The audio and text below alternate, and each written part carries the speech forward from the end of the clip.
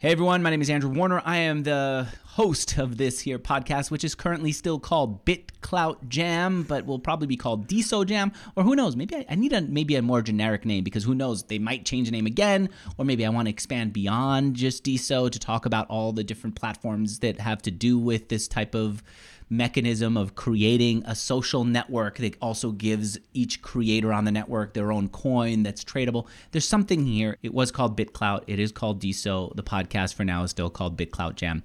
Anyway, getting away from all that, we should focus on what's more important, which is today's guest is the guy who I think is the most prolific developer on the platform. I don't even know what I can learn from talking to him, because I do feel like he's on a whole other level of creator. But I'm hoping that he can come down to where I am on Earth from wherever he is in the stratosphere. First of all, teach me about what he's developed for this platform, and then tell me what he's working on now, and then maybe show me what I could do in this decentralized social network that could be meaningful for me.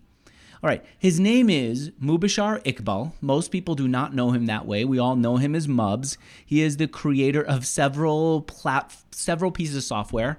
The one that I know the most is Clout Rooms, which is basically like a clubhouse.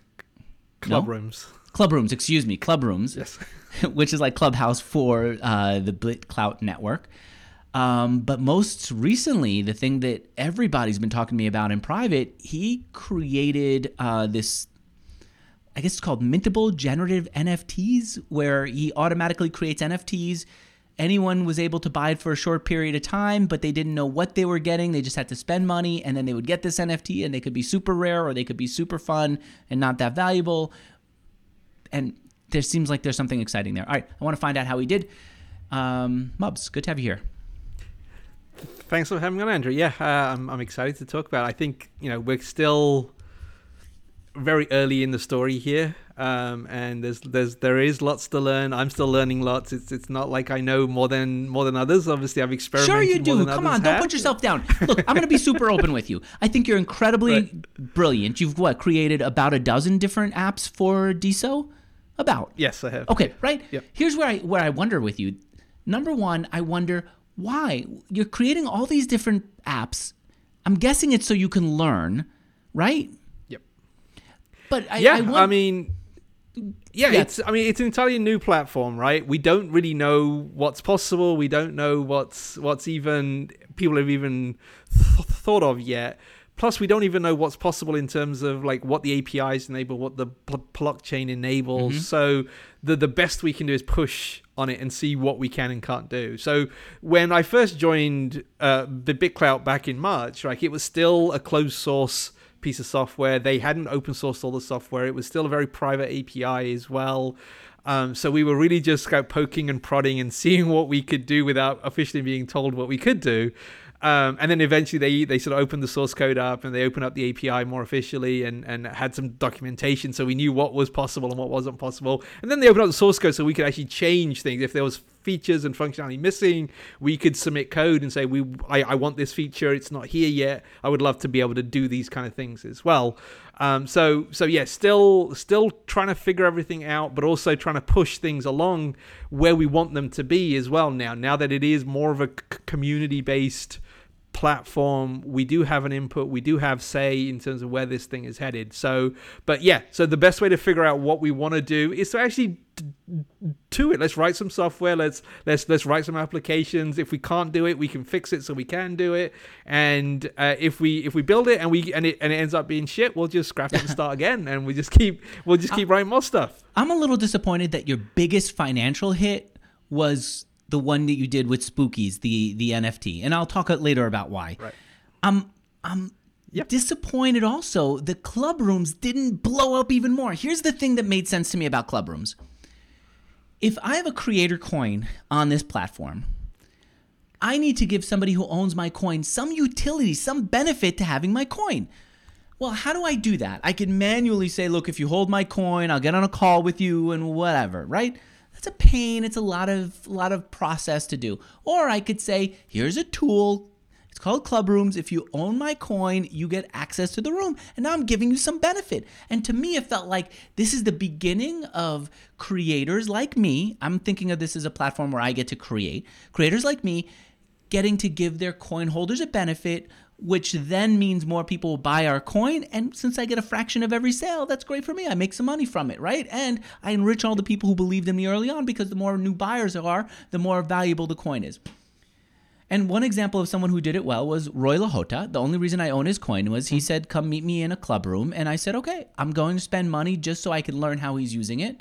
Unfortunately, he happened not to be in the room after I paid, because he was doing it, I think, all day or something, and I happened to catch him at a time when not. But I like the mechanics of it. It got me into his room, no problem. Why did that fail? Or not fail? Why didn't that go bigger? Why didn't that become such a huge use case that that would make you stop everything else? Yeah, I mean, and to be clear, I mean, just so we're just to clarify, there was a few different attempts at this. Like we built club rooms. There was a thing called Jam Clout as well, and a few others. So Club Rooms officially still hasn't really launched yet officially. We've got some test people in there kind of making some rooms and kind of things like that. So that's probably why it hasn't really exploded yet, because it's not fully publicly available yet. Part of that was because... Yeah, part of that is just because I was still waiting, and the rest of the team, we were waiting on some changes from the BitClout platform and things like that. So we're still waiting for features and functionality that we think we need before we can fully launch and fully realize the platform as we kind of wanted. Like what? What's a feature that you need? Well, just like we were building this whole thing with, how do you tip inside of the room? So we had, when you used to diamond things on BitClout, and then they changed the mechanism from diamonding your creator coin to now you diamond the actual coin itself and things like. So there was just a lot of stuff in flux and things that weren't quite like, okay, like what are we building? Like exactly what are we? Why do you need it? Diamonding, for people who don't know, is it's the tipping mechanism on DeSo. Why do you need that? So the idea was that if you're in a club room and you're talking to, you're kind of listening to somebody speaking, and there's, sort of 8 or 9 other people in the room with you, and somebody says something really insightful, something really interesting, you want to reward them for having shared that information with you.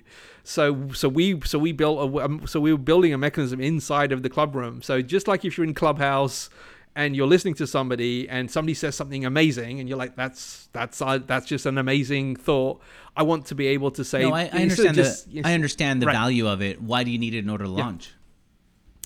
Like I said, I don't know that we needed it to kind of launch. We were trying to build a complete platform, and that was probably our fault in terms of like we wanted to build it and have, because we in some ways we wanted parity with what you could do on BitClout itself, right? So you could, if somebody makes a post on BitClout, and again, it's something that you like, and so you want to be able to diamond it. If somebody says something in a room, you want to have the same kind of feature parity there as well. Okay. All right, I'm kind of with you. And like I said, that may have been something we could have launched a much leaner, cleaner version of the application and then continue to add features to it. That was probably our bad. Got it. Okay, so it's not that this whole mechanism wasn't working for you of creating software for rewarding people who own creator coins. It's just that you guys decided you were going to add much more than maybe you needed to. Like, I think you're doing video, not just audio, where Clubhouse had just audio, right? Okay. All right, then of all the software, what's the one that did the most, that got the most usage? So the one that's still, I check, I get an email every day from, I built this thing called BitClout Recap. And so I think it's about 400 or 500 people signed up for it. And every night you get an email which says, this is what happened to your BitClout account over the last 24 hours. Like in terms of, just like what's your creator coin worth? How much has that changed? And how many followers do you have and things. So it just sends you like a summary every day of like what your BitClout account kind of looks like every day. Got it. So that one I launched probably 30 days into the site, into being on the platform, and people still sign up for it, and people still receive the email every day. So it's kind of I was gonna sign up for it. There's now a 500 server error on it. It's just not working. Yep, and that's probably just because they've made a lot of changes to the API recently. Okay. So I will get that working again. All right, what's another one that did well? So yeah, I think that the first one I launched, which really kind of helped me. And again, I don't even know if this one's working, but this one is working. If you go to BitClout Follow, that was something that when people signed up for a new social media platform and you don't know who to follow, like, who do you follow when you join this new kind of platform? Mm-hmm. So I built a site that started. People could submit themselves and say which topics they were interested in. And so if you were joining BitClout new and you were like, okay, I don't know who to follow here, you could come here to find out who had similar interests to you. That one did really well. Okay. And then yeah, more recently, since the sort of NFTs have come out, I've started to explore a little bit more about sort of NFTs on the platform. And so yeah, we can talk about it now. We'll talk about it we'll get into NFTs bit. in a minute. Before the transition that I see in my mind from the software to NFTs is, at some point you got a little bit frustrated with the platform and you were open about it. And I think part of it was, in one of the past episodes of this podcast, I expressed some frustration, and one of my guests did too, or a few of them did. And you said, yeah, I'm also like dealing with some issues here. And I like that you were willing to be open without being negative, where you were just putting the whole thing down and saying, this stinks. Talk about some of the frustrations you've had with the platform. Well, I mean, I think part of the frustration I've had is that it is, I mean, it's still unclear. I mean, I think we've kind of touched on it already a little bit in terms of like, how exactly do you as a creator, make financial gain, right? Like, so when I first joined the platform, it was all about buy your own creator coin and the value of your holdings will go up, right? Like the sort of the coins that you're holding because you bought first, because of the way that the bonding curve works. You bought right at the beginning, things are really cheap, and then as other people buy, the sort of coin that you're holding becomes more valuable. And so in theory, your portfolio is increasing in value.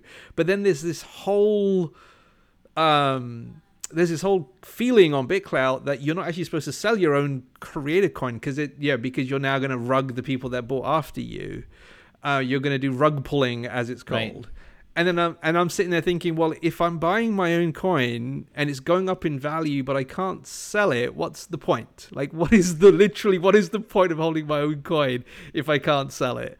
And so if you're not allowed to buy and sell your own coin and make money just like everybody else is, it seems a little bit strange that's the primary mechanism for people to kind of make money on the platform.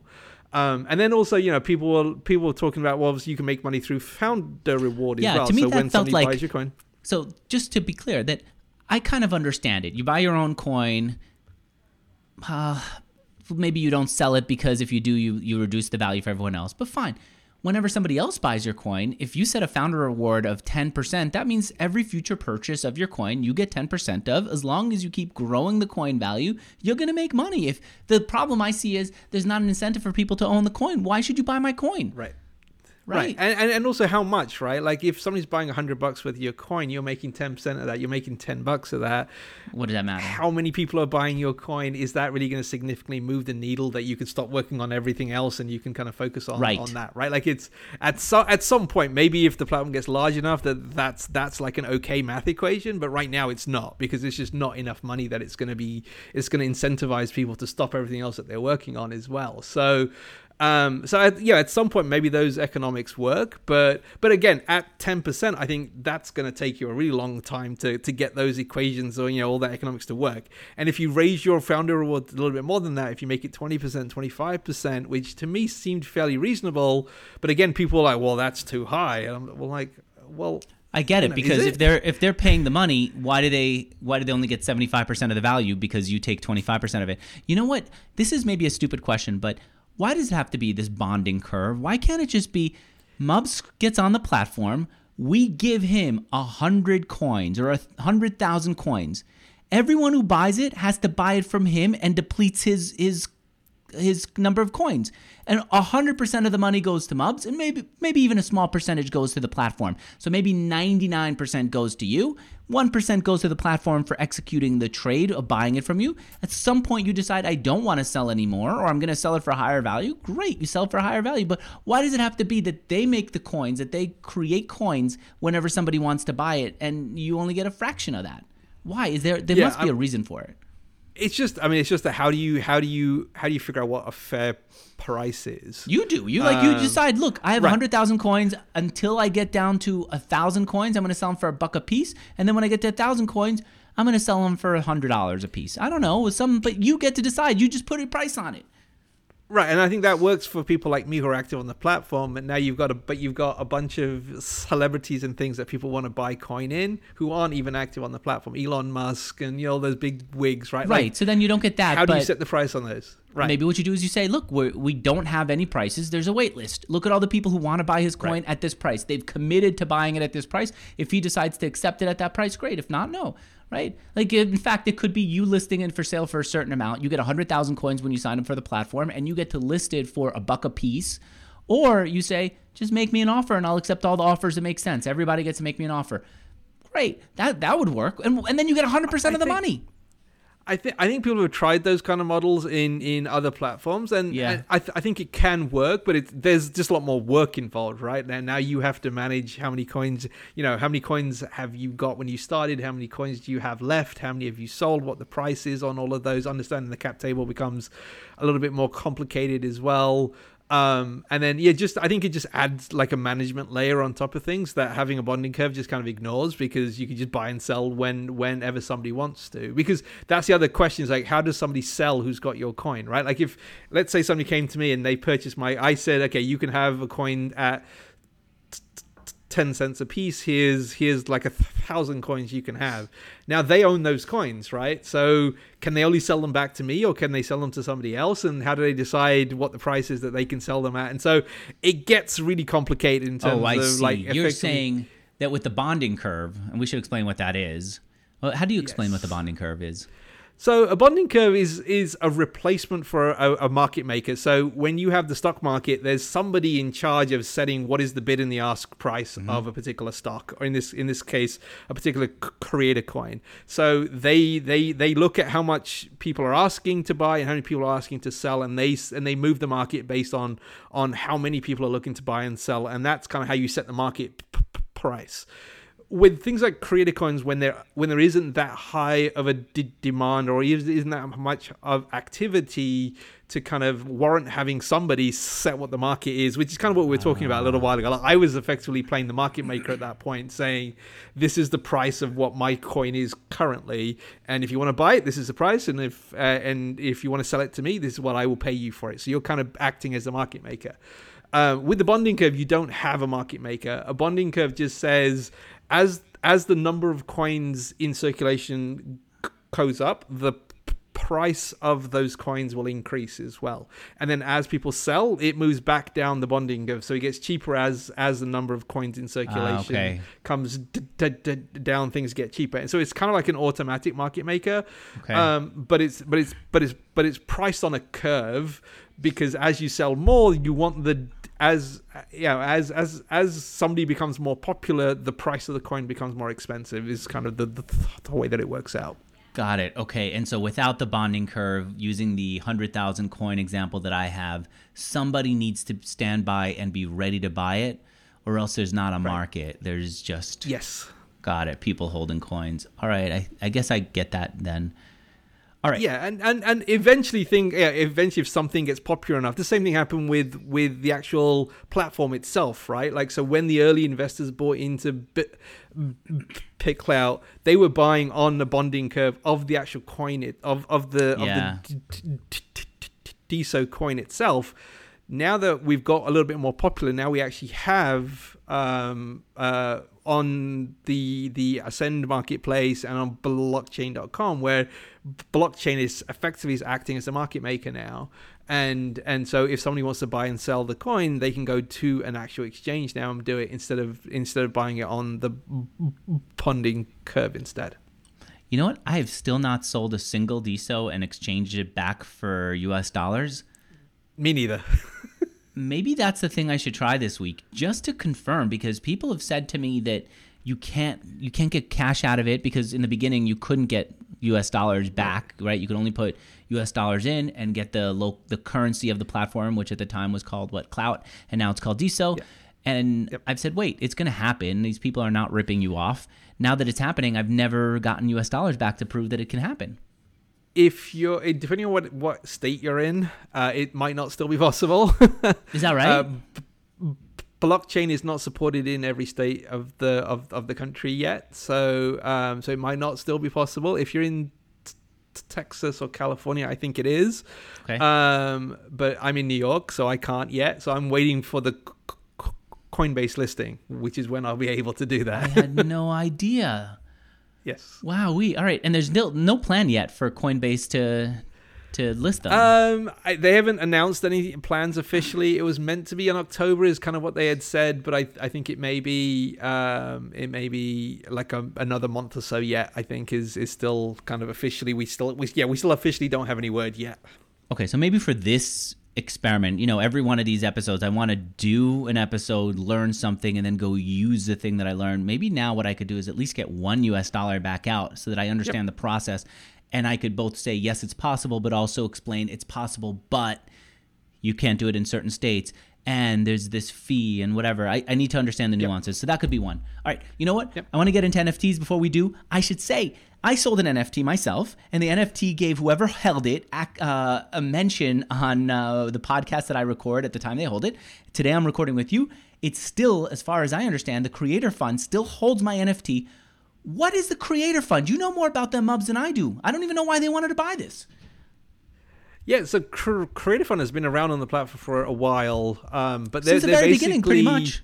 Since almost the beginning, and so yeah, they just are. They've been investing in a lot of active creators right from the beginning, purchasing their coin, holding it. They're acting like little venture capitalists, just effectively finding people who are on the platform who they think will be valuable in the future. In some cases, they buy a few $100 of everybody's coin. In some cases, they buy a lot more. And so yeah, they've just been in sort of on the platform for a while and been pretty active.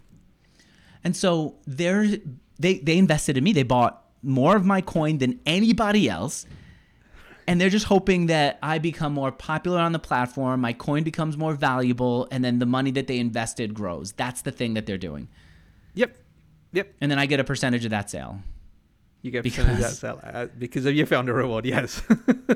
That's nice for me. I also feel like, that's a lot of pressure for me, because if somebody invested in me, I want them to get value back out of it, right? I don't want their number. Well, and also, if you held any of your own coin before they purchased, any coins that you held has now increased in value as well. So that's also the upside on that side of things as well.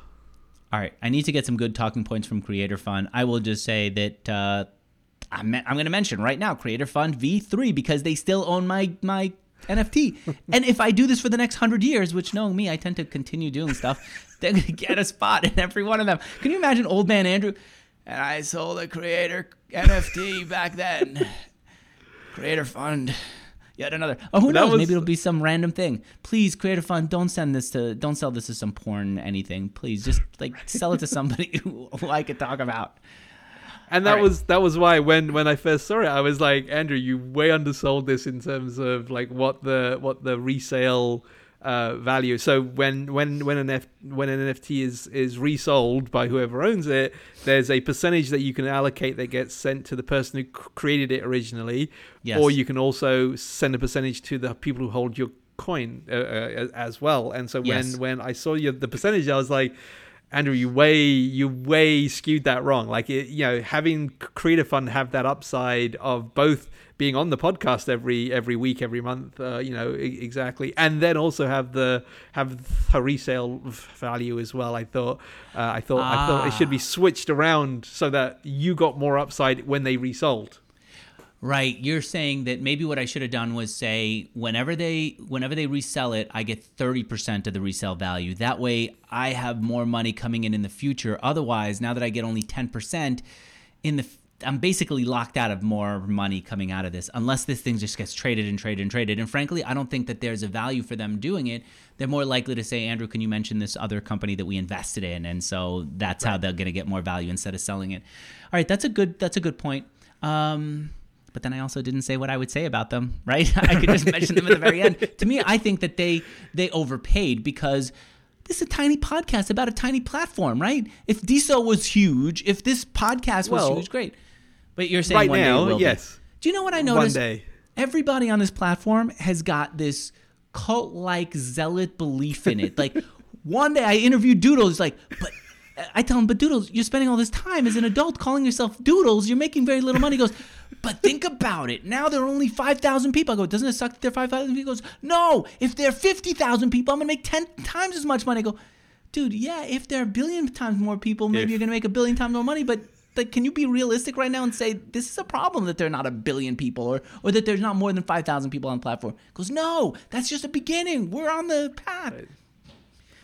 I think to me it's always been, is the technology transformative? And to me it is, in that one, this is probably for me and a lot of other people, this is my first use of blockchain technology, not just for the sake of, oh, it's a ledger so I can buy and sell some coins, right? Like I'm actually using blockchain technology for something that isn't just blockchain technology. So the fact that we're using social media and we're putting posts on there and comments and likes and follows and things are all going onto the blockchain, that to me is a transformative experience that it's a transformative protocol and a shift that we're going to see from the Web 2, as people have been calling it, in terms of Twitter and Facebook and all those kind of things, up to Web 3 now, which is this idea of putting software and applications onto the blockchain. Now, whether DSO is the platform that wins that and becomes the predominant player in the space, we don't know yet. But I haven't seen any real competition yet that I would think that that they're going to get beat in this space yet. And so even if you're early, even if the likelihood is that it's not them, the way that I've been seeing it as well is that I spent the last 10 years on Twitter, and yes, I've amassed a following of 10, 12,000 people on Twitter and things like that.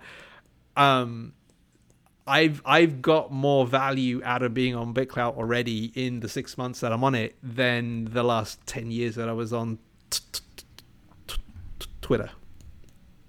You know what? In that point, you're absolutely right. That it is transformative in the sense that with everything else, there's this sense of, yeah, you own Bitcoin because if the government ever devalues money or if they ever then you're going to be safe. I go, yeah, one day maybe I might. Who knows? But here you're right. Today, there's utility today. And that's why I get excited about what's going on DSO today. And it a little frustrates me when Nader, the creator, says this thing is coming next month and people on the platform keep saying, Andrew, wait, next month is going to be big. Next week they're about to launch something. Like, dude, just right now there's something good. Quit with this fantasy of what's going to happen next month. It's going to finally open this up to everybody. Let's just concentrate on what's here now and use this. And so what is here now is interesting and it's useful. And I do also believe what you've kind of touched on, which is this may not be the platform. This frankly may have just innovated something that's not. And here's what else I like about it.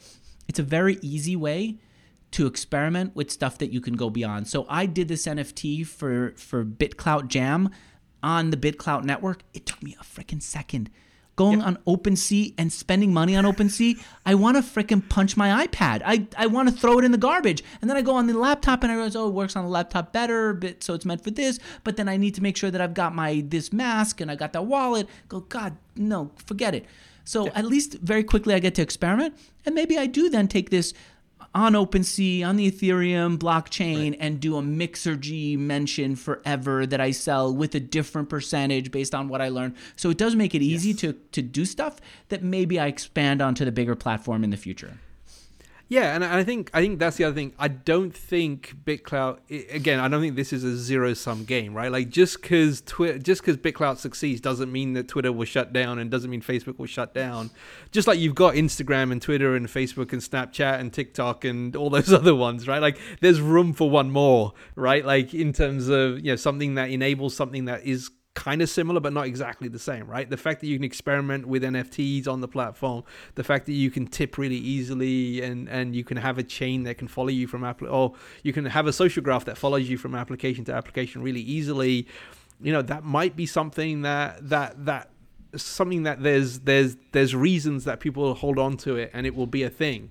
And it may not be as big as everybody says it is, but it doesn't have to be as big as everybody says it is. It doesn't have to be a 50,000 dollar coin for this to be a success, right? Like even if it got up to the point where it was like $1,000 a coin, that's still, in terms of being early and being invested in this early, you still see huge returns there, and a platform that you can use for the next 20 years as well.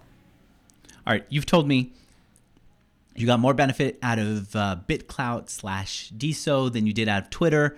How much money are we talking about here? Well, as we mentioned, I haven't been able to get anything off of the platform yet because I live in New York, and so there's the exchanges that are there don't support New York. But I would say I put in, I think, about $300 worth of Bitcoin to kind of seed myself on the platform. Mm-hmm. And it's all probably, in terms of portfolio paper worth, it's worth over 100,000 now. And if you wanted to get money out, how much do you think you could get out? Like, I guess the money outside of your creator coin is the part that you could take out without any issues. How much would you be able to get out? There's probably, across the different projects that I have, there's probably $40,000 that I could take out if I could. Okay. What do you mean? Oh yeah, if you move to a state that was supported. Yes. Okay. All right.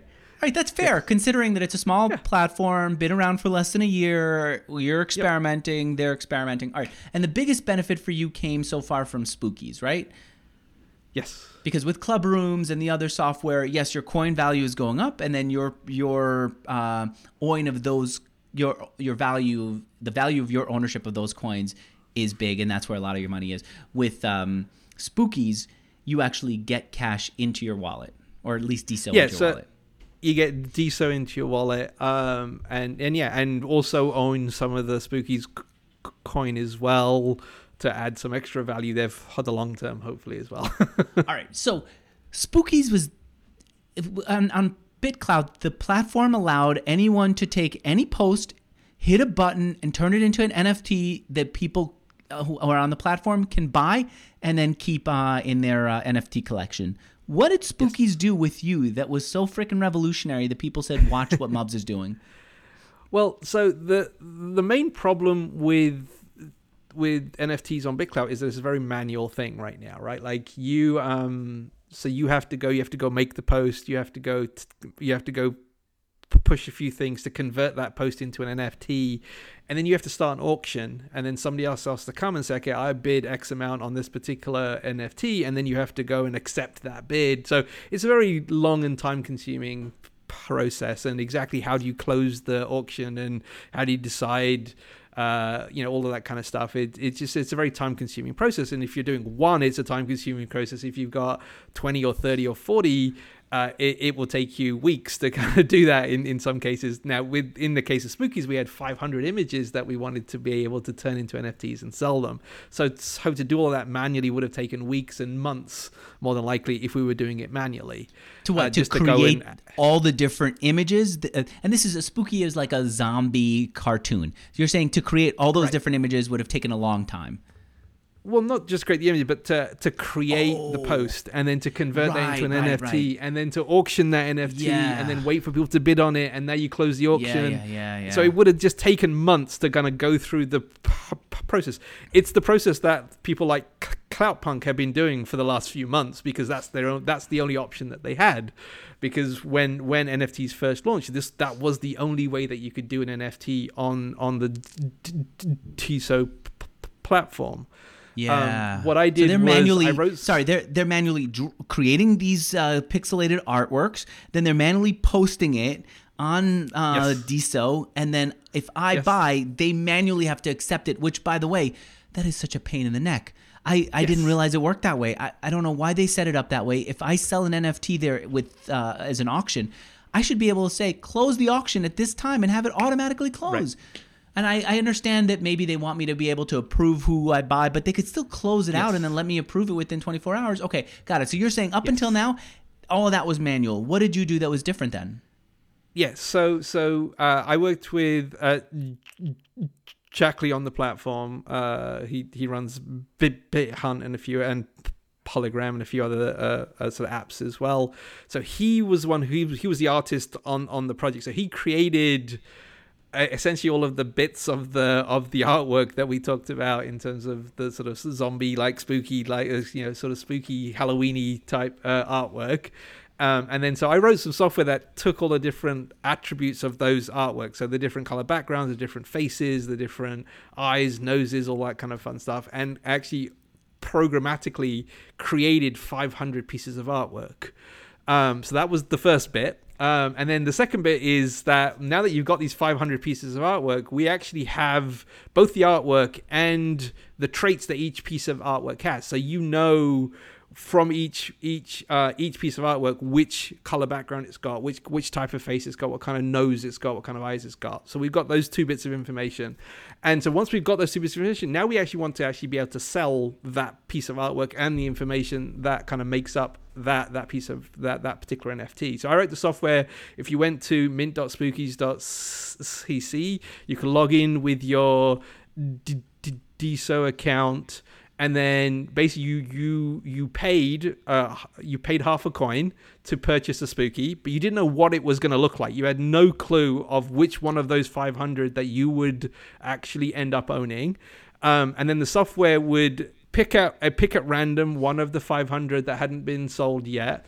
It would make a post on the blockchain. It would convert that post into an NFT, and then it would transfer that NFT to the person who was logged in. And so it basically automated that whole process of making these NFTs. And so we sold 500 spookies in what we could have done it. I ran into some issues with the software. It didn't quite work exactly how I was hoping and stuff. But basically within 48 hours, we had sold 500 spookies. And when somebody got one that's rare, like I see, is it David Howe who owns the rarest one? What makes it rare? So based on those attributes that I talked about in terms of the different color backgrounds, the different color faces, the different kinds of bodies, and all those attributes, those are all used a mathematically controlled amount of times. So you can look at the collection and say that particular face is only used 3% of the time. That eyes is only used 16% of the time. So based on the amount of times each one of those traits is used, you can build a score for how rare a specific spooky is. Okay, so now that people have it, that's incredibly clever. Yes. What do they get beyond the fact that on their Tezos account they get to show that they own it in their gallery? Yeah, I mean it's much like any other NFT, just like on Ethereum, and people are buying Lazy Lions and CryptoPunks and all these other ones as well, and it's the same question that people ask. And right now, I think the question is, it's just one, it's a cool looking piece of art. Some people like the art. I mean, I think it looks pretty awesome as well. But people are actually now they're kind of forming gangs with the spookies as well. So based on you owning one of these, now you're a member of the robot gang. I think there's only 9 spookies that had the particular robot skins. And so now they're forming little sub communities now where they manually have to do it. If they have it, they manually get to go and do that. And But there's nothing like there's no automated group that you create or access to. So we are working on that. So that You is are. something that we'll be adding soon. We're going to be adding a Discord group, or a server, sorry, and we're gonna put some. Basically, you will log into the Discord server, and then based on what NFTs that you own, you'll get access to specific channels within that particular server based on the things that you're holding. So one, you would have to actually hold a Spooky just to get into the server entirely. And then if you hold a Robot Spooky, you will get access to a specific channel as well. This morning, actually, so somebody, Illuminati, who has some NFTs. He's running the Crypto Kitties NFTs as well. He did an airdrop this morning to anybody who owned a Robot Spooky. They got a robot Crypto Kitty airdrop to them as well. And this is not something that we did. This was just somebody in the community who thought the Spookies were really cool, and so he wanted to do something to kind of help to reward people, I guess, who also owned a Spooky as well. So so you got airdropped a new NFT just for holding a Robot Spooky as well. And he manually is doing it, right? There's no automated way to do that. No. I believe he's going through, see who owns them, and he's created a new NFT and sent it to everybody as well. What do you think is going to be the long-term value of this?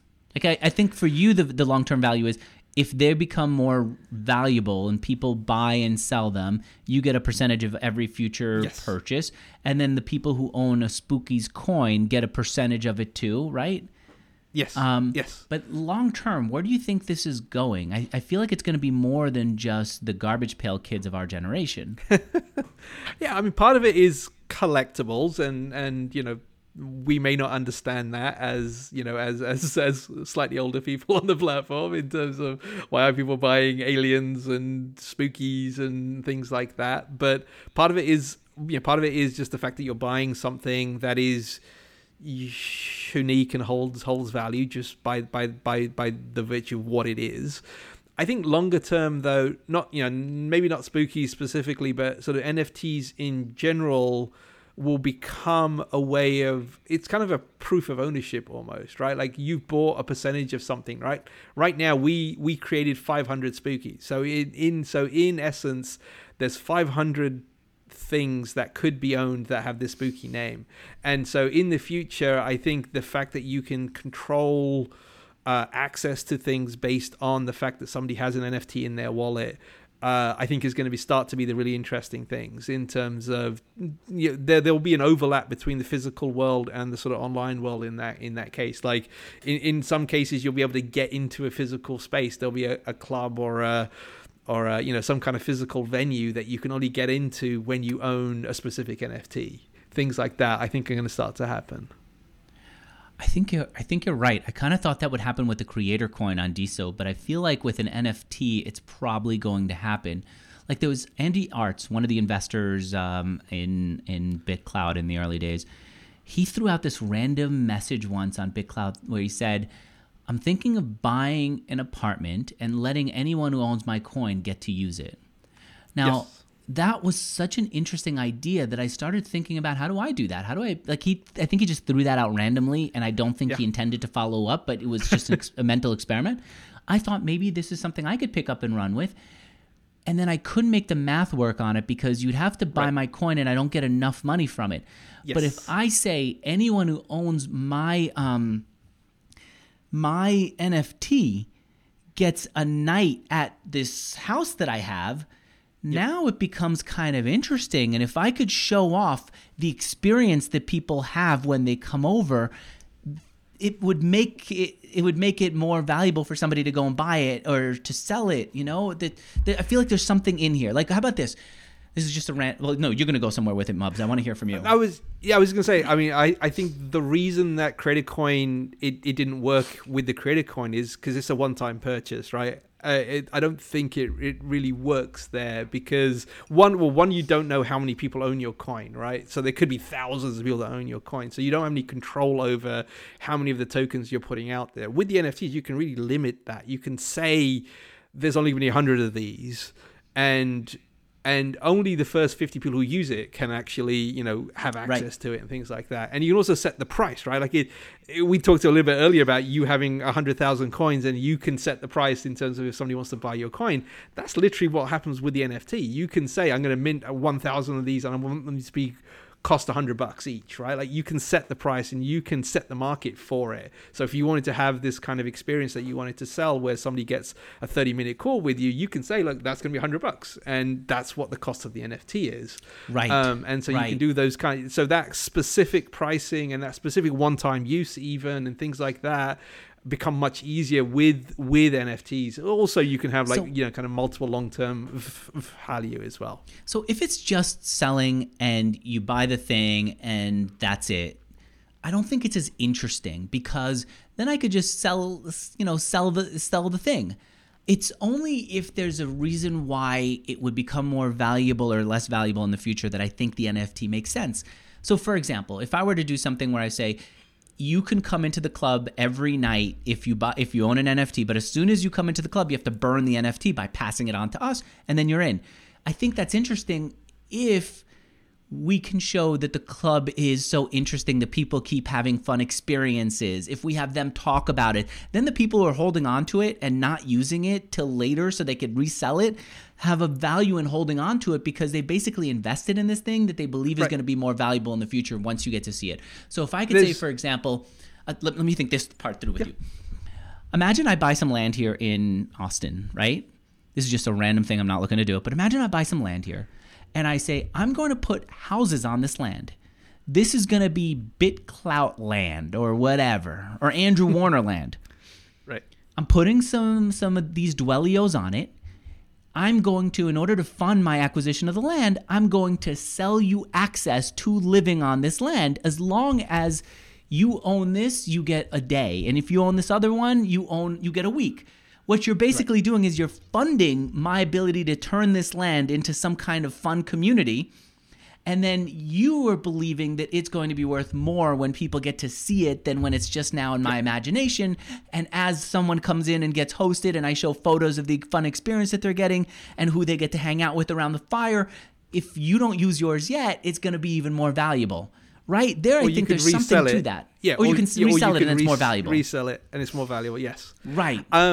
Yes, so there's one other bit of this that I think is interesting that people don't really think about a lot, right? It's the fact that this is fully decentralized, right? Like this information is stored on the blockchain. So anybody, so right now, like you said, you could just go and could set up a Stripe account. You could go sell whatever you wanted to somebody, right? Mm-hmm. But how do you know that person still owns that thing that they paid you for? Like, how do you know that they still own that? Here's where I find a little bit frustration with the cryptocurrency blockchain people. How do you know anything? It's not that hard. I write it down, and you know that it's here. And so but Andrew can. Here, in terms of the resale market, let's say I keep it on my own ledger and I could put it on my website and say who owns it, and you can trust that I have it. And frankly, you don't have to trust. We have this whole legal system in the federal government and the U.S. and the state governments and the cities where they're going to hold me accountable. I can't disappear on you. No. But I'm saying just what this decentralization enables now is that just because I sold Spookies to everybody, right? Like we had the Spookies account. What decentralized enables now, I don't have to rely on you to manage that ledger anymore, right? Like Deso manages that ledger. If somebody else wants to build Spooky Land in Florida somewhere and wants to control access to Spooky Land based on who owns a Spooky, they can do that because they don't have to go through me to figure out who owns a Spooky. Right. So far that's like a nice theoretical. I just don't see the practical application of that. Well, it's already happening. Like, So it's already happening. So like Good, all tell these me. Bored Ape Yacht Clubs, sort of NFTs that exist on sort of Ethereum world and things like that, people are already building access to communities based on the fact that you own one of those things. But it's got nothing to do with the Bored Ape Yacht Club people who put out the actual apes in the first place. And so yeah, it's still a very limited use case right now because again, we're still figuring all of this stuff out. But the fact that somebody else can just go in and start building a community around somebody owning somebody else's NFT is really interesting. And again, like I said, right now we're still kind of figuring out how that mechanism plays out in the real world in terms of real commerce and kind of real things that will happen in the future. But the fact that that technology exists now allows us to do those kind of things. And the fact that somebody airdropped somebody a new NFT based on the fact that they owned a robot NFT already, right? Like that already happened independently of us. Like he didn't come. But I don't see the benefit for them. I don't yet fully see the benefit for them beyond marketing. Here's where I do see a little bit of benefit in this, in a little bit of subversion, and maybe that's good. For example, Gary Vaynerchuk sells his NFTs, and he's got his own crypto community. If somebody out there says, I want to piggyback off of Gary Vaynerchuk's audience and his credibility and build my own thing, they could very easily say, if you own a Gary Vaynerchuk NFT, you automatically get access to our Discord, you automatically get access to our events, and that way they get to seed their own events with his people and then upsell them on more. And that actually in some ways is a good thing, that if you're a customer, you know that yes, you're getting the benefit from the person who you bought the benefit from, but you also are allowing yourself to some degree to be open to other people who are going to offer you benefits because they want to recruit you, allowing yourself to be recruited. Yeah, and also, I mean, like, it's all, I mean, we're talking about like physical structures and things like that in terms of like you having a space out in Austin, that people would be able to use. More and more that's going to happen online, right? Like there'll be places in the metaverse that you can just go hang out and kind of things like that as well, which is going to introduce things a little bit more easily in terms of now that transferability of that token in terms of who owns that NFT will allow you to have access to that particular space kind of sort of online. That becomes a lot more interesting as well. And now also the fact that I don't have to rely on you to transfer that NFT to somebody else, right? Like I don't have to rely on a centralized person to control that kind of ledger as well. I mean, I'm there with you in terms of like, yeah, these are all like good hypothetical. We haven't figured it out. Kind of when we go into hypotheticals where we don't trust the gatekeeper, it's not that I don't. It's not that I don't trust it, right? Like it's just that I don't have to rely on you to be there, right? Like I just don't. I don't have to rely on anybody to be there. The blockchain is there, and that's really all I need. So far, we haven't seen a use case that makes it compelling enough. I think it's interesting. Yeah. What we're doing is we're saying, in theory, something, but we haven't yet come up with something that makes it work. But I like how I'm saying I get a place in Texas, and then I let people stay at the place. That's one interesting thing. You're taking it to some people don't want to fly to Texas, but they do want to have that company. Let's do it all virtually. There's something in here that I like, and I feel like we should be doing. I don't know what it is. Yeah, I mean, that did happen a little bit in like Friends with Benefits is a private Discord that started up during the pandemic, right? Like people were like locked in their houses.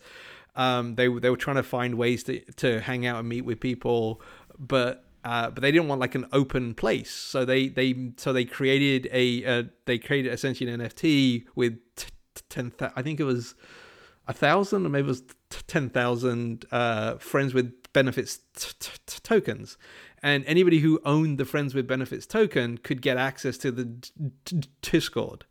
And so at the beginning, they just handed out a few to some of their friends that they wanted to actually hang out with, and then if other people wanted access to that particular Discord, they had to go buy the actual token itself. And so again, at the beginning, it was really cheap, right? Because it's just this new thing that a few people knew about, so they could purchase it. And then over time, that group became more popular and more interesting. And so the price to get into it went up. So the people who were holding the sort of tokens originally now saw an increase in value of the tokens that they were holding. And they were able to resell those to give access to people as well. Mobs, you're freaking firing me up, dude. This is Well, I mean, unreal. that to me is the thing. This is why I show up every day on BitClout. I think there's just so much potential here. Right. And yes, it's all like pie in the sky. It's all like we're trying to hypothesize where this thing might lead to. But the number of things that it enables is just mind. Right. That's where the exciting boggling. part is. And I never want to get to the place where I am being cynical about it when I say no. I want to say no when I want to like redirect it to something that gets me excited and more practical. But here's what I was thinking. Imagine if I do get a place and I say, you have to own this NFT in order to get access to the place. You pick the night. Here's what we're going to do on this property. I'm going to commit a handful of people to showing up. You don't know who's going to show up when. We're going to do the interviews in person for Mixergy, right? My main podcast. Right. You get to hang out. They get to stay at the place. They're committing to staying at this place in Austin at some point. It's kind of like having a speaker come in and you get to buy and you get to see, will it be valuable or not? And frankly, the fact that you own the NFT, you're going to want to make it more valuable by making sure that people do come to the event. And in between events, maybe what you do is you create a Discord and you help me make it so that there's more of a community feel between events, right? And so there's something here, dude. I don't know what it is, but there's something to this. Yeah, no, I mean, I think this, well, it goes back to this whole idea of like aligned incentives and shared incentives and things like that. And I think right now that's the problem with like Facebook and Twitter and Instagram and all of those. I'm not pointing out to Twitter and Facebook, but all the current social media platforms, there's not really an alignment of incentives in terms of the people on the platform. There's somewhat of a shared incentive from the people using the platform. People who are on the platform want to engage and they want to share posts and they want people to like their posts and all that kind of fun stuff. But from the people running the platform, there doesn't seem to be a clear alignment between the people running the platform and people on the platform in terms of how the money that is made is shared with the people who are actually on the platform as well. And I think things that's true, but I don't think that's the exciting part about a decentralized social network. I feel like what we're seeing here that's more exciting is more functionality and more freedom to create that you mubs could create on top of this and feel like you have complete ownership of it and that they can boot your app the way that Twitter booted other apps off their platform in the early days. But I think that's why there's that misalignment of incentives, right? Like there's a reason for Twitter and Facebook to have that control and to keep a real tight control over your information, because if they control your information, they can control who's on the platform. They can kick off anybody, whoever they want to, whenever they want to as well. So now that things are a little bit more public, a little bit more on the blockchain, and there's more of alignment in terms of, well, if you do well, you make more money because of your NFTs, because of you getting likes on your post, because you're getting diamonds on your post. Yes, you basically still have to pay to use the platform, right? Like you have to pay a tiny fee to post, you have to pay a tiny fee to like people, like posts, and to follow people. You're paying to use the platform, really small amounts, but that's how it's funded, right? Like you're not having to have your eyeballs sold to ads so that there's funding for the for the actual platform as well. And because the platform's paid for, now when people actually make money, it's the people who are actually active on the platform and all that stuff. And because there's no ownership, right? Nobody owns your information. It's a public on the blockchain. Now there is that portability that we're talking about as well. Like I love the fact, one of the things I love about TISO and the fact and why I focused my initial few months on the platform was to grow a following as fast as I could, was because that following now will carry with me wherever I go. Even if I stop using the bitclout.com node, if I start using the tgen.club node, or if I start using the Flick app, which may have its own node as well, all of those followers that I've got will go with me. It's not like I use Twitter and now if I stop using Twitter, now I have to build a new social following somewhere. It automatically comes on. Yeah, I'm with you. Right. If I don't like BitClout as the way it's designed, the user experience, whatever, I can move over and my following does come over to these other platforms that you talked about because they're all feeding from the same thing. All right. Yes. That kind of makes me want to talk to you about one of your other projects.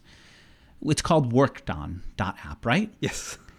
Yes. I feel like why are you building that on top of DSO? What you're trying to do is create like a LinkedIn using the same mechanics. Why do you need DSO for it? Why can't you just copy their software, create a brand new LinkedIn using the DSO lessons, the DSO infrastructure, DSO software? Well, my idea was there's two bits to LinkedIn that I think are interesting. One is just like that history of the places that you've worked at, and I thought we could use something like an identity that you have on a blockchain to say the company I worked in has an identity, I have an identity, and I can make a link between those two to say I worked at this place and that place. So we don't need DSO specifically for that, but in any blockchain you could do that kind of thing. But one of the other ideas that I have for worked on is this idea of like, well, let's say I worked at a particular company and somebody else worked at a particular company at the same time.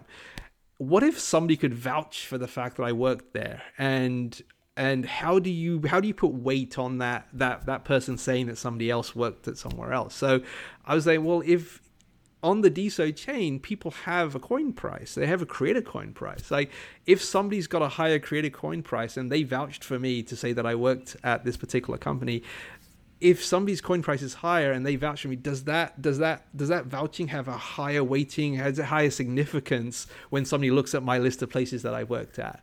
And so this idea of that you can vouch for the fact that somebody worked somewhere, and now the sort of DSO chain becomes your reputation, your coin price, and all that kind of fun stuff. And so you start building up a social graph. Not only is it of the place that you worked at, but also how confident are you that I actually work there? And based on people being able to vouch for the fact that you work there, and based on their coin price, now you've got a really strong connection between all of those things.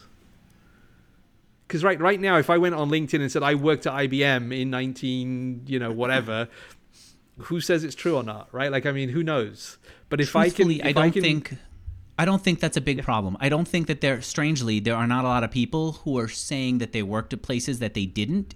And now that you mentioned it, I feel like that should be a bigger problem. Why aren't people faking it? But I'm glad that they're not. I think the bigger challenge there is in communication, that I don't want to hear from a putz because I'm a friend of theirs or something on there. And if you vouch for someone, I am not more likely. If you, Mub, say, I vouch for this person, I'm going to want to talk to that person for sure, 100%, give them my phone number, whatever it is. It's the communication, I think, that's a bigger risk. And which you can the vouching also could control. help there. Which you can also control with the coin price, right? Like, I don't want to be contacted by anybody who's got a coin price less than $100, Like, you can do things like that too. Not that it's $100 specifically, but you got to have some kind of tiering structure. Or is vouched for by somebody who has that. Yeah. Right, exactly. So you can do those kind of things based on the reputation and based on the creator coin score and a bunch of other factors as well. Like you can start building up a score based on how many followers people have, based on, what their reach is and sort of things like that as well. But it's all public information that's on the chain, right? Again, one of the problems with LinkedIn right now is like, if you want to get any of that information that you put in, that you want to get out of the platform, it's next to impossible because they just lock it down so tightly. Right. If we're going to put all this information onto the blockchain somehow, I know some people who are trying to do similar things in the Ethereum space, where you buy an NFT, which is like a friendship NFT between two people, and so you can put onto the blockchain the fact that the fact that the two people own this same NFT means that they have a connection of some kind as well. So people are starting to experiment with how do we build social graphs in the sort of blockchain world as well. So I think it's really interesting. And why do you need it to be built on top of BitClout? I guess because you want all the connections that are already on there. You don't want to manage everything. I don't want to have to rebuild the scratch. social graph. Yeah, I don't want to have to rebuild everybody's social graph again. Truthfully, though, they don't have much of a social graph yet. Like they have a very small one. But yes, I see. But because you are you believe that DSO is going to figure it out. Well, and here's the thing. Even if DSO doesn't figure it out, because the information on DSO is public, if somebody else came along with better technology, with better structure, better management structure, better UI, they could quite easily and quite legally scrape all of the information that is in the DeSo chain and use it to seed their new chain, whatever that happens to be. And so it's the portability of the information that to me is interesting. And the fact that we're spending time building that up now, I don't see it as a sunk cost, right? Like all the effort that I've taken to build a following on Twitter and Facebook and all those places, that's a sunk cost. I can't get that out more than likely. Versus all the effort I'm putting into the DeSo chain, I don't feel like that's a sunk cost. All right. I now want to shift to the part of the conversation where I think about what I should do, but I have to tell you, Mubs, all I think about is, what if I buy land and create this like entrepreneur nirvana, and as long as you have an NFT, you get access to it? It just means that there's some degree I can't keep out knuckleheads just because they own the thing. They now have access, which is disappointing. But there's something to that. It's like pre-selling, almost like a Kickstarter of sorts. But on Kickstarter, you get what you get and you don't complain.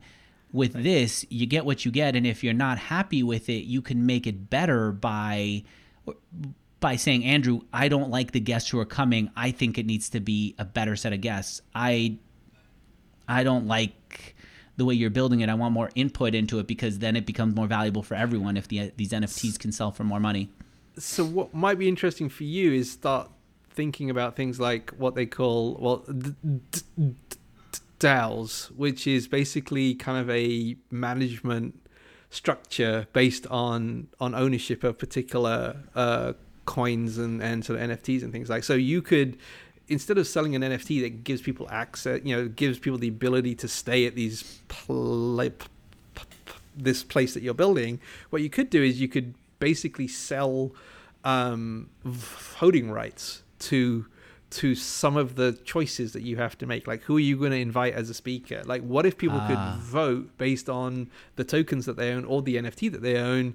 That here's 6 potential speakers that might come, and who gets to pick which one of those 6 actually comes up? Well, why not let the community pick? But who in the community? Well, the people that own the NFT or the people that own the DAO tokens. So you can involve the community in a way that gives them a say, but they have to have a stake in there as well, right? It's not like anybody can just vote, but if they've invested and they think there's value long term, that they now get to have a say as well.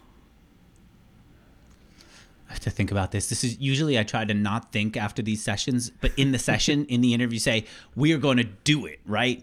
I think I need to think about it a little bit more, and maybe there's someone out there who's listening who's going to say, Andrew, I can help you do this, or we've got a direction, or maybe I'm just wussing out by not following through. But how much would it cost to get land? How much would it cost to put some property on it? How much would it cost to create the kind of thing that Tony Hsieh, the founder of Zappos, set up for himself in Vegas to say, we're creating that, only a certain number of tickets, where Tony can say, we're limiting who can come. We're going to be a little more open. All right. If not that, what's a good experiment for me? What's a good thing for me to do on DeSo that would be interesting? Let's think. Well, I think you've already started doing it, which I love. I mean, what you did with the NFT, I thought was really good in terms of like you sold advertising slots essentially, through the sale of the NFT. The sort of one thing that changes with the NFTs is that you see all of the funds up front, right? Like you get that payment up front. And now you have to keep paying back every week. Your little bit, which I think is interesting. I think what would be interesting is why not let, it might not work on Riverside, but why not let holders of your coin actually watch these live recordings? I don't know that there's enough people to jump in and do it. That there aren't enough people who were going to be available to show up at a certain time. What do you think? Right. No, I mean, it doesn't have to be a large community, right? Like, we're trying to find, like, what are reasons that somebody might want to hold your coin? Now, it might be it's Mubs, right? Like, is somebody going to change their schedule to go come watch me? But maybe you get and maybe you get Elon Musk one day to come on your podcast, right? Like, people are going to rearrange their schedules if they have your creator coin and they get to come and watch you interview Elon Musk. People are going to rearrange their schedules. So got it. So you're saying find a caliber of guest that will almost bring people into BitClout to see, just so we can do a thing that's public. Yeah, and I'm not saying it has to be, something like Elon Musk right now, but I'm saying, but that would be a way to test this thing out, right? Like, even if you said, look, we're going to do this thing we're going to stream it on YouTube, but you only get to watch if you hold, one of Andrew Warner's coin. So that's, so you're only able to watch live. Maybe you're able to ask a question, or something like that as well. Like, actually engage with the people who hold your coin as well. And again, you can control that. You can, at the beginning, you can just watch the sort of live record. You don't have to wait for me to edit this down and push it out. You get to watch it live because you're a coin holder. And it may not be a sort of huge number, but in many ways you don't want it to be a huge number, right? You want it to be somewhat exclusive. You want it to be something that, your top 10 coin holders. And so people will buy more of your coins so they can be in the top 10, so they can watch these live recordings. And like I said, they may not come every week because it depends on who you're interviewing, right? In some cases, people are, well, I don't really, I'll wait for the recording to kind of watch that one versus I want to watch it live. So, but I think that's also the interesting thing of, making sure you've got a good mix of people who are following you and holding your coin, because then you'll get that kind of, that mixed kind of audience as well. I kind of want to do something that, so I'm not finding that there's enough of a demand for being there live, and enough of an audience, frankly, on BitClout, where a small percentage of them can matter for coming to live. I kind of like this idea of experimenting with NFTs and real world benefits. Like, I almost like the idea of, this is silly, but baking cookies, you buy the NFT of the cookie. Or if I've got my book that's coming out, Stop Asking Questions, it's, instead of a signed autograph copy, it's, if you want the signed autograph copy, you buy this NFT and I will mail it to you wherever you are in the world, or something like that. What do you have there? I like that you went off to get something. So I bought a NFT on the BitClout chain, but it was not just an NFT. I actually got the physical T-shirt, which is, so I got the picture, I got the NFT, I own the NFT, and they printed it on a T-shirt and sent me the T-shirt as well. I like that a lot, that you now, whatever's in the real world is connected to the online world. Yes. So sell a thing and then have the fact that people online could see it. The example that I keep coming back to is, my wife fell in love with me partially because she came to a party at my house, looked at my bookshelf and saw tons of books, knew that I was a reader like her, saw the types of books I was reading, and there was a connection to that. And obviously, with Goodreads, we've had that in the online world before, but there's something about this NFT version that makes it interesting, that it's all collectible. I don't know. What do you think of that? How about I try that? You could even, I know some people like particular episodes and things like that, but it would be interesting that, just like you get like a signed copy of a book, it would be interesting if I don't know, people don't listen to CDs anymore, but I was like, could you take a podcast episode, put it onto a thumb drive, sign it somehow and send it to people who, if you could sell it as an NFT, like, would somebody have that like official signed version of the podcast episode as well? Ooh. Okay. So they would buy the NFT, and then you could physically mail them something that had, like I said, you could sign it, and you can make it quite presentable. It doesn't feel like there's enough of a utility in that, but I kind of, what I was starting to think about as you said that, can I just turn Mub's interview into a record? Sure, and then mail it out to whoever has it, and then they have the record as the ownership. That's what I was going to say that too, but I was like, nobody listens to records anymore, right?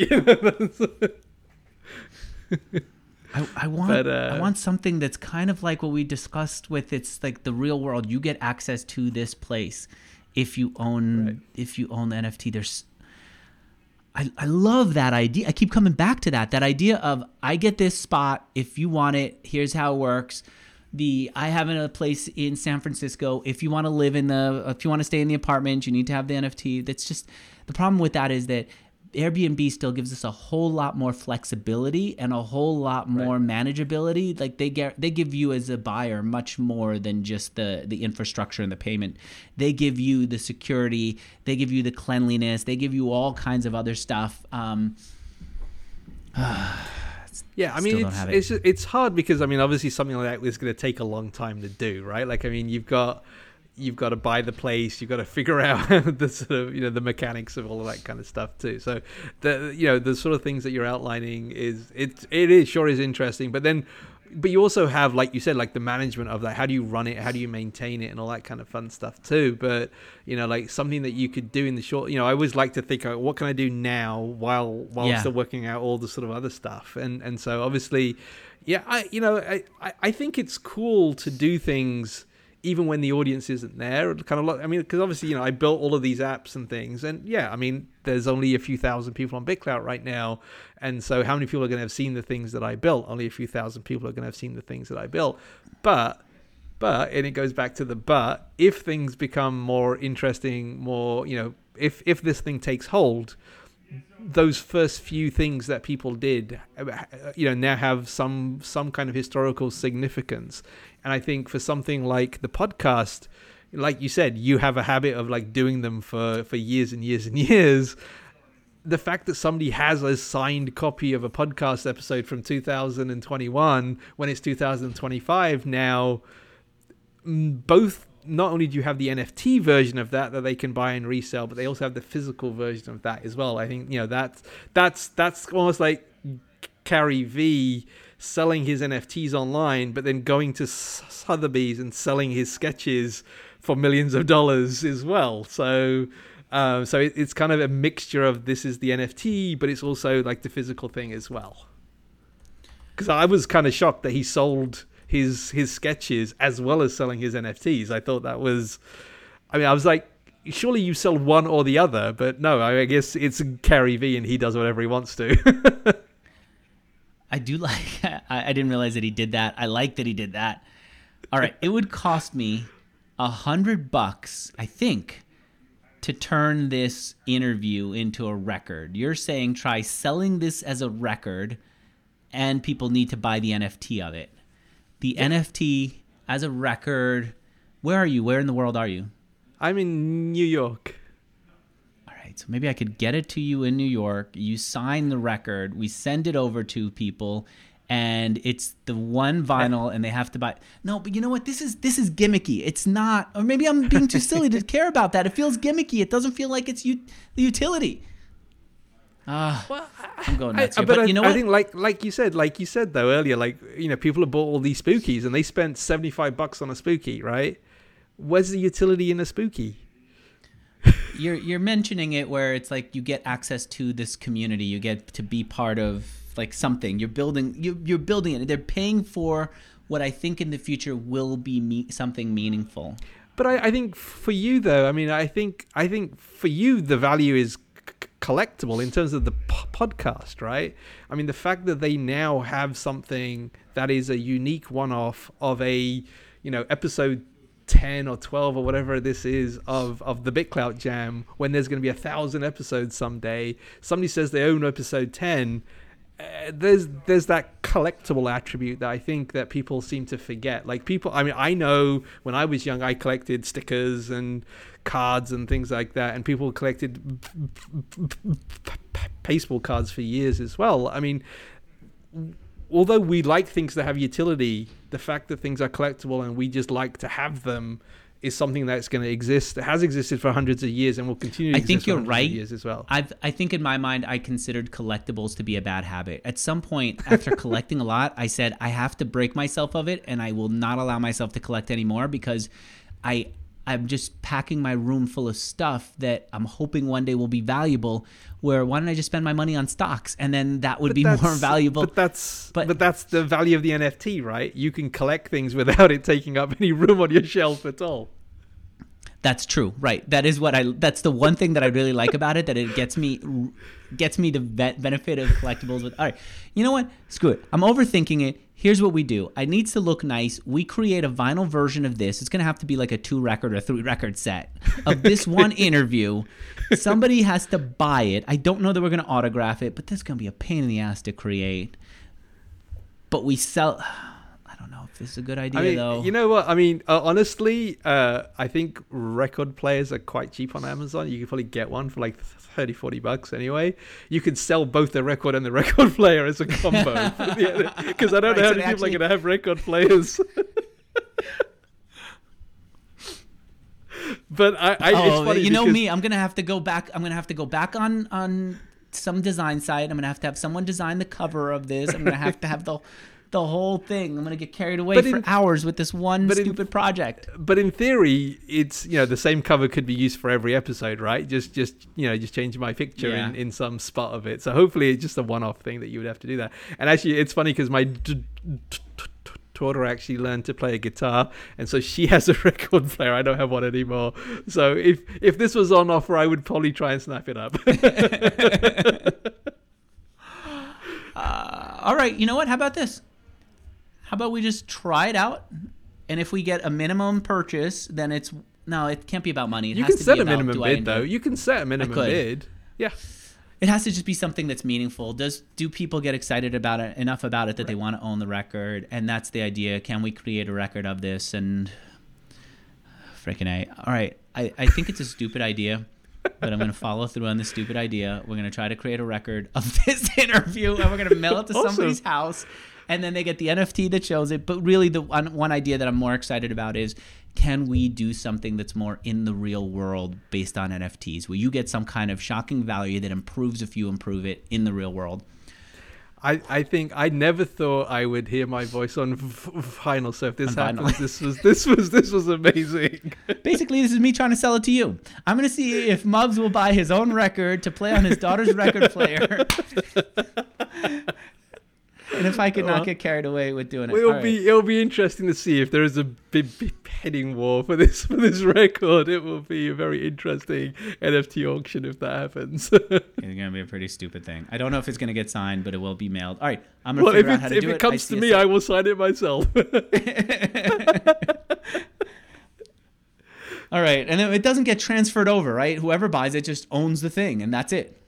Yeah, I mean, part of what you can do with BitClout NFTs, you can have the unlockable text, right? So part of that would be, here's the instructions to mail the first, to mail it. But that's it. Only the first person gets it. Only the first person gets it. Right. Exactly. All right. Well, it actually, it's up to the person who resells it at that point, right? If they wanted to say, you bought the NFT, I will mail you the sort of right. I will mail you the actual record as well. Then that's up to the person who kind of resells it at that point as well. Okay. All right, Mubs. I'm going to say this is a stupid idea, but stupid ideas end up creating great ideas. What I like about this is that it marries the offline and the online world, which I really want to do. What I don't like about it is I'm going to get sucked into hours, I know me, of designing a freaking record, being unhappy with the record company that does this, and then going for 5 others until I either exhaust myself and piss off everyone in my world. My wife's going to say, why do we not have a house here? Because you're spending more time on a record than you are on looking at Zillow. But I'm willing to do it. I like that this is a creative process. Awesome. All right, Mubs. I freaking love you. We've talked before, but never like this. This is the thing that I'm really most excited about. That you've opened my eyes to the possibility that we're seeing more ideas come to me through this conversation. I hope it's as useful to the audience as it is for me. People, if you're listening to this, I want to hear from you. Let me know. I'm Andrew@Mixergy.com. Don't even bother using the messaging app on BitClout, because frankly, I'm not going to even see the freaking message until a week later.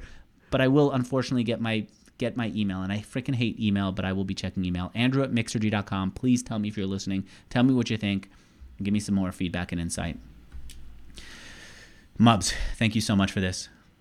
Oh, no, thanks. I mean, it's fun to have these conversations, because as much as I experiment and play and kind of try and learn, having somebody to like actually bounce ideas off of is really helpful. So yeah, this was a lot of fun for me as well.